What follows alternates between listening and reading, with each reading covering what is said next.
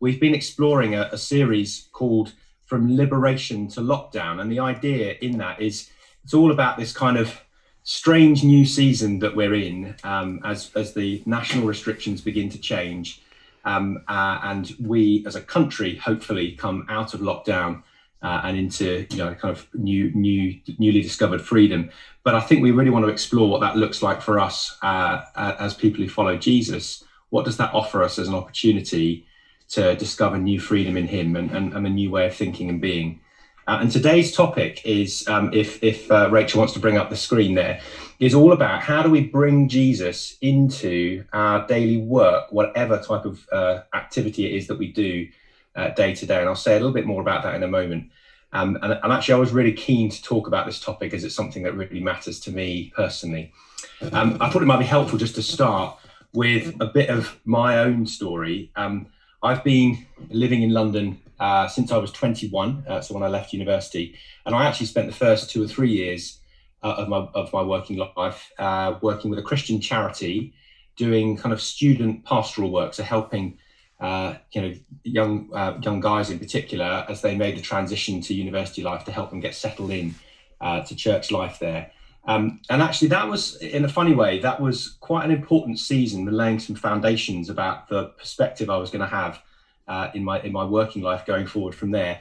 And that organisation was led by a really amazing guy who was a church leader, and he often spoke quite prophetically, sort of what I think were words from God to me. And one of the particular words that he had really strongly for me, and it's kind of resonated and reappeared at various points in my life ever since, was about having a calling similar to the character of Joseph in the Old Testament. And probably many of us will know the story of Joseph quite well. And in fact, just very recently, as I entered into a new role at work, somebody who had no idea about that was praying for me, and they had exactly the same sense again and reminded me of that. And it was just so encouraging to know that God was speaking in that. If you don't know much about that story of Joseph, he was a young man, sort of 16, 17 when the story first began for him, full of lots of passion and some gifts, but they were quite unformed gifts and not a particularly well-formed character. And God then led him over the next 20, 30 years on a life journey in which he spent decades and decades working either as a slave in a household in Egypt, and then he ended up in prison and playing a role in ended up sort of playing different working roles in the life of the prison, but eventually was raised up to become, I think, actually the sort of deputy to the Pharaoh, and had played a crucial role in saving Egypt and saving the people of God in a period of famine. I don't think I'm ever going to become deputy prime minister or anything like that, but there was something about that story that has always resonated with me, that kind of forming of character and choosing to serve his God wherever God placed him and whatever difficulties he faced, formed the character in him that allowed him to fulfill his life's calling. And that's really resonated with me. Rachel, if you want to move it along, I guess if I were to pick an image, and I'm going to ask you to do this when we get to small group times, if I were to pick one image that in some way defined my working life, what I do every day, it would be this. I work on the underground, and in various ways have either helped to move trains around, manage stations, managed maintenance sort of activities and improvements to maintenance, etc. over the last 20 years. So the tube has always been a kind of crucial part of my life. And if, in a funny way, last year was the very first time when I thought it might be time to move on from the underground. And I was feeling quite demotivated, feeling like I'd kind of reached a bit of a cul-de-sac in my working life and wasn't feeling very enthused or able to make a difference anymore. And yet I think actually, in a funny way, over the last few months, God has reignited my desire to serve that company, make a difference in London. And I've ended up in a new role in recent weeks, actually. But I think the thing that is, I'm almost trying to catch up with what God's wanting to do through me. I might have my own ideas. He's got his ideas about what he wants to do through each of us and wherever he places us in our daily lives. So that's just a bit of encouragement on that even if you don't know whether you're meant to be where you are at the moment, sometimes God is ahead of you doing things that you can't even imagine, actually. So to get us kind of beginning to think about our passage from Colossians today, we're going to just take a particular word, a particular phrase in that passage, if you want to have it in front of you, from Colossians chapter 3. And Paul is writing to the church in Colossae, which was a community that he had helped to establish and plant as a church. And he was talking to them about how they should live and work in light of their salvation and discovery of faith in Jesus. And there's a particular phrase that I love in there that really helps actually to form the whole of what we need to talk about today. In verse 17 and verse 23, it says, whatever you do. So Rachel, if you want to just move it along to the next slide, whatever you do. And actually that just frames this whole thing, because it's quite easy, isn't it? We could fall into the trap of thinking that this passage about the theme of work is only really relevant if you are doing paid employment in some way. And actually, that's not actually what I think Paul is writing to. He is saying, whatever you do, there's something that he wants to say to us here. And the other thing, I think, the other risk that we need to just avoid is thinking that certain types of roles, be they vicars or evangelists or those in the caring professions, are in some way more spiritual, more kind of Christ-like activities, and everything else is somehow secular and separate. And actually that's just such a wrong view. I'll explain why in a moment. So actually this is for all of us, whatever you do, whether you are a teacher, a shop assistant, a carer, a parent, a builder, a student, a singer, a vicar, a volunteer, whatever it is you do in your daily life, God wants to speak to you today. And actually he has in that work and that daily activity a purpose to help transform the world. And I think to help us just briefly set the scene theologically for this, I want to just briefly take us back to a couple of words that appear in the first two chapters of the Bible in Genesis, chapter 1 and 2. And they talk about that kind of initial commission that human beings were given to work, what the purpose of work was right at the beginning. And the two words that you may know from Genesis chapter 1 and 2 are the command that human beings are to rule over the earth and subdue it, and also in terms of the land, to work it, to work the land. And the two words there, which you can see on the screen that kind of capture those, are radah, which is to rule over, and avodah, which is to work the land. And there's lots of different ways of describing those words. You could take rule over to be the kind of idea of like a king establishing a kingdom and bringing order in a kingdom. Yeah, so it's very similar to the concept of when Jesus talks about the kingdom coming. It's that idea of radah, of kind of ruling over and bringing God's order to the world. And secondly, avodah, which is to work. I'll say in a moment a bit more about this. Actually, the same word is to sort of serve and serve in worship. It's exactly the same concept.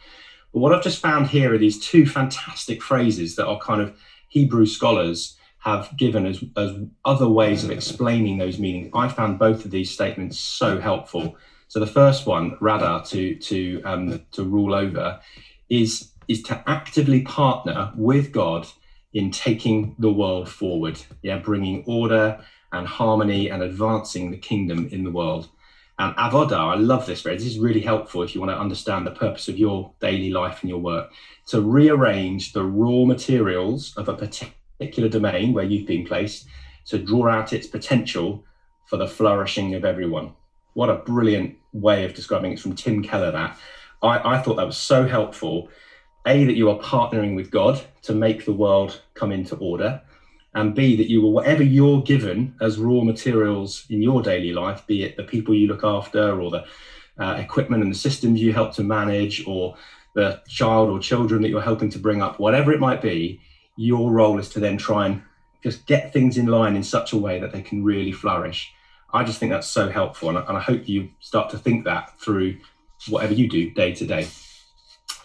So I want to try and just in the last half of this talk, I just want to try and open up like 6 really practical tips, and this is partly about your mindset, and it's partly sort of what we call at Hope Church kind of spiritual practices, things that we can do in our daily lives that will help us to bring the transforming work and life of Jesus into our daily work. So the first of them from our passage in Colossians, verse 22 is really helpful actually. It says, slaves, obey your earthly masters in everything, and do it not only when their eye is on you and to win their favor, but with sincerity of heart and reverence for the Lord.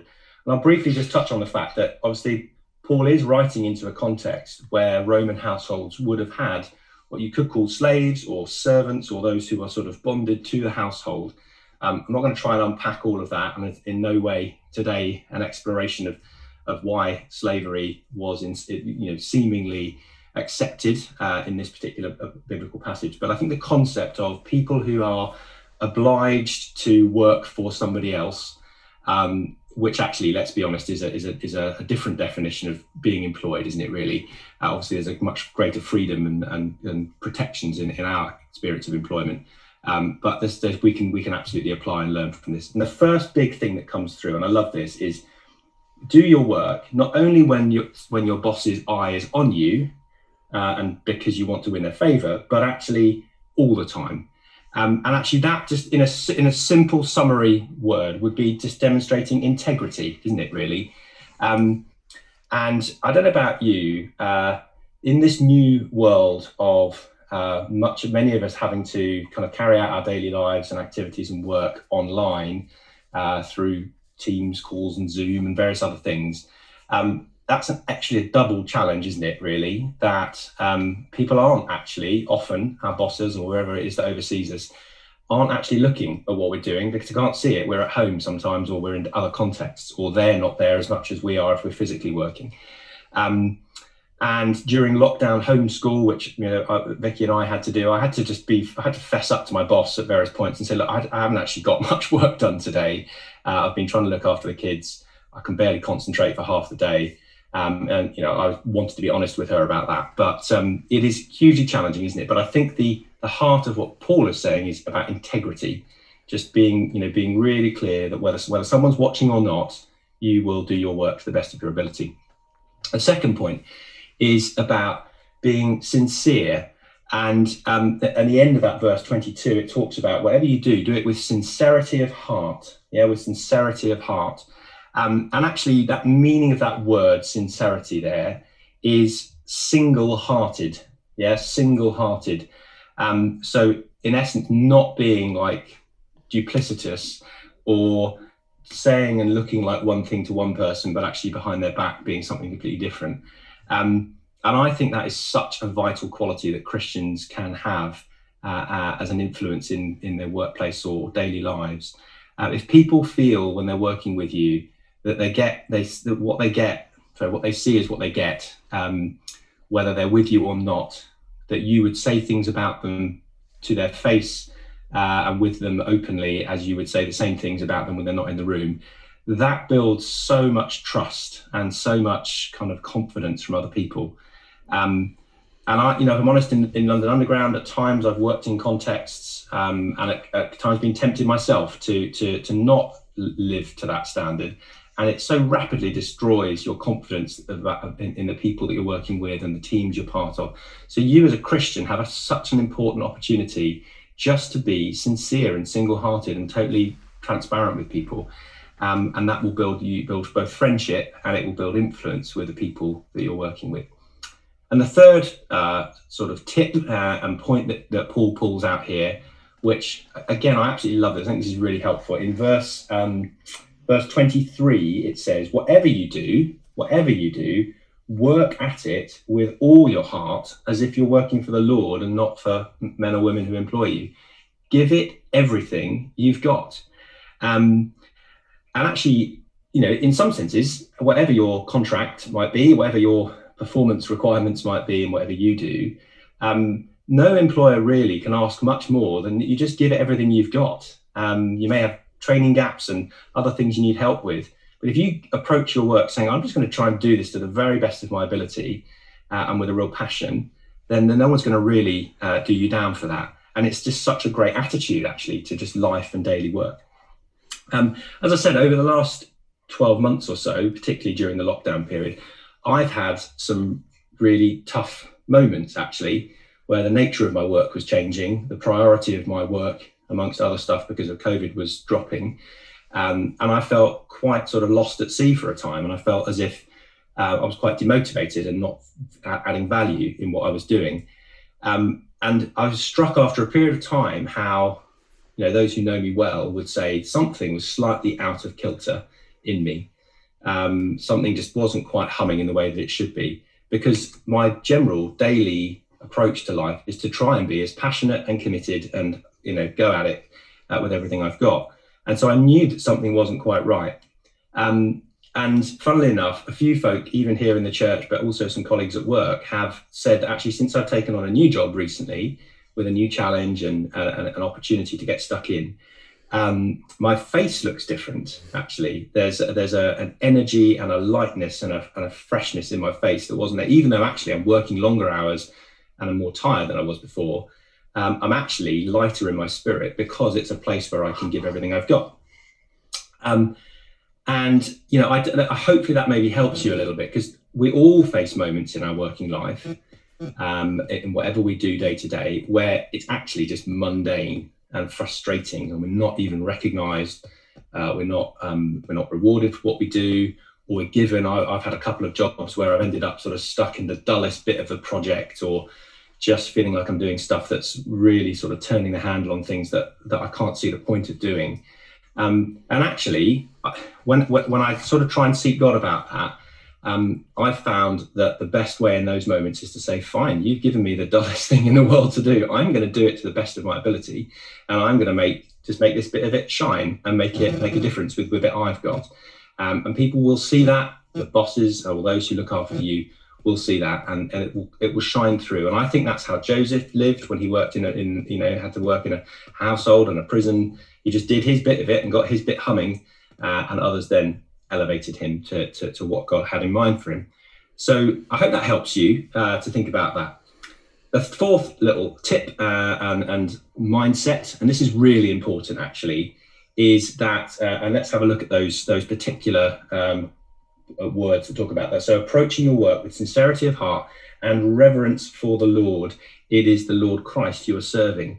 And actually that's, it's not insignificant that, as I said before, that Hebrew word for work, avodah, actually the meaning of that word is work, worship and service. Work, worship and service. So in the Hebrew mindset and in the mindset of Jesus's followers, when they heard the word work, they didn't have this concept of Christian worship and service and daily secular work. That was completely anathema to them. They had no concept of that.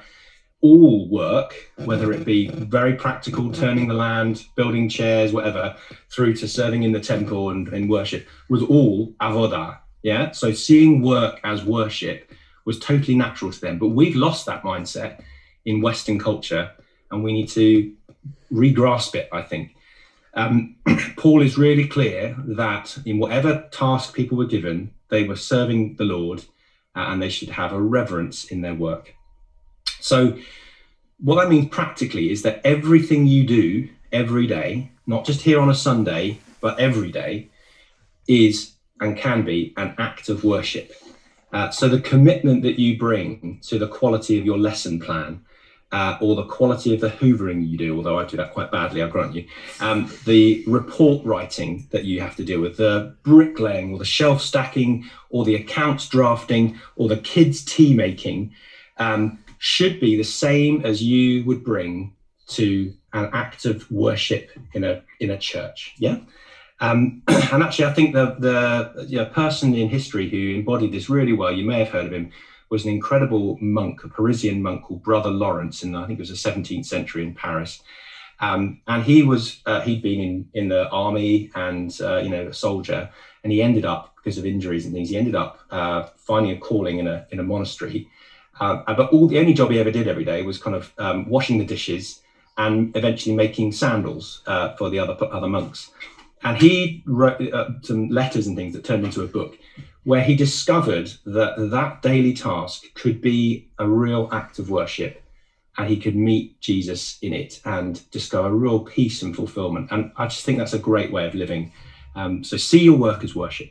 The fifth thing is, as we see in the passage, that we do our work in the name of the Lord Jesus. That's in verse 17. What we do is we do it in the name of the Lord Jesus, giving thanks to God the Father through him.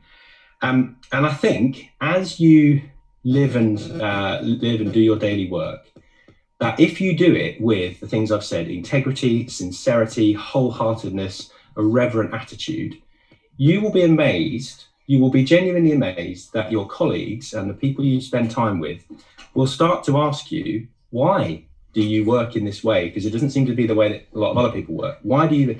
And that is the moment when you need to have the name of Jesus on your lips, and actually be really open with people.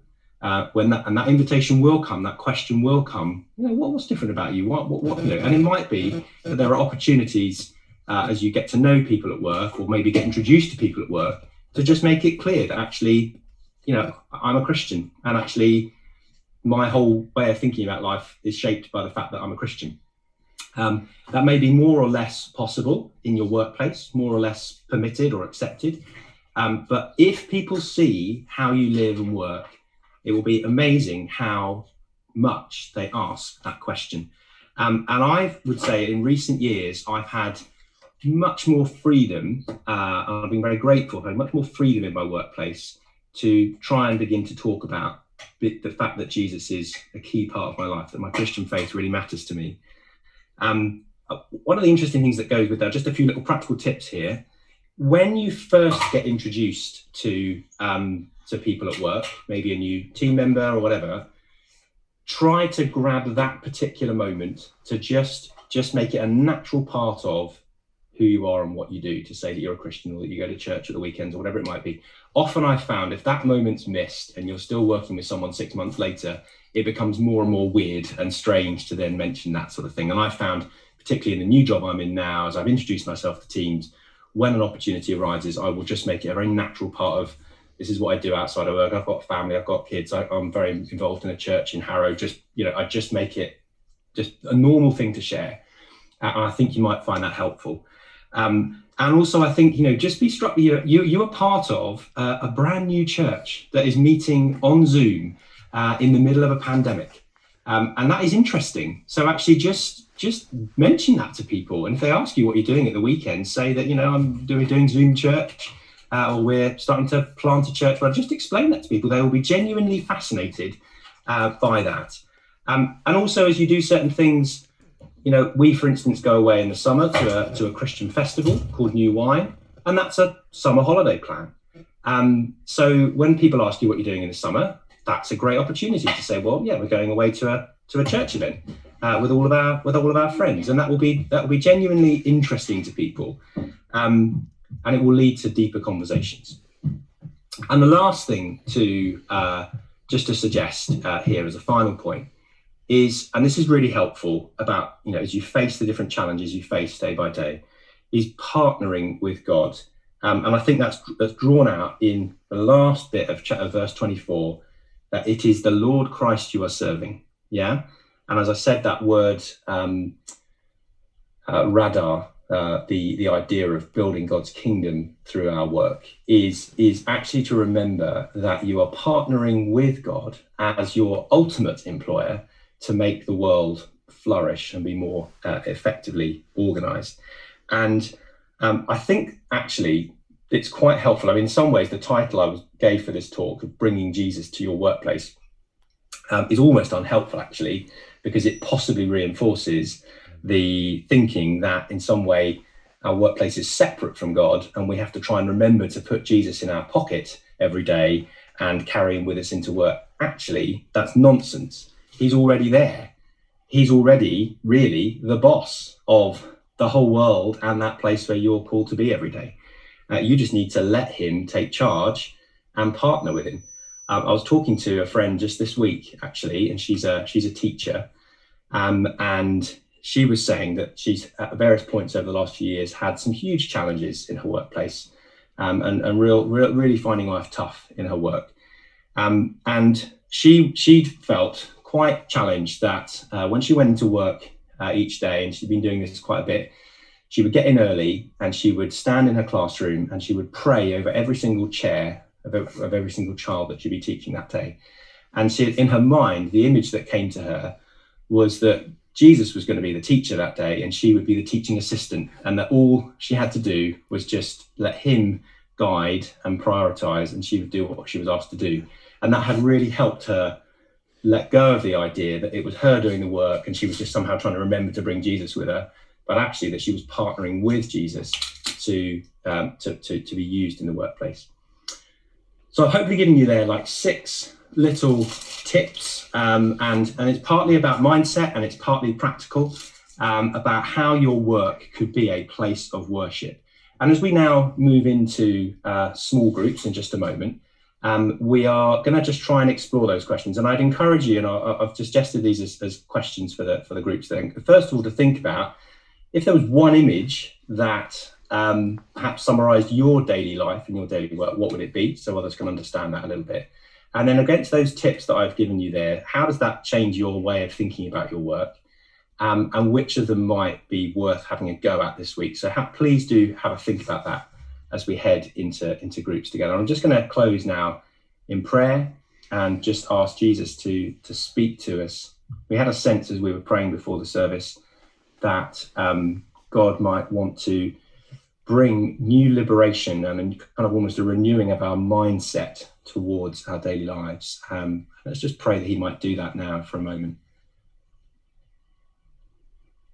Lord Jesus, we thank you that the whole world is yours. You are the boss. You are ultimately in charge of what we do every day. And you have a purpose for each one of us, whether our work feels hugely fulfilling and exciting and challenging, or at times feels mundane and frustrating and difficult to get through.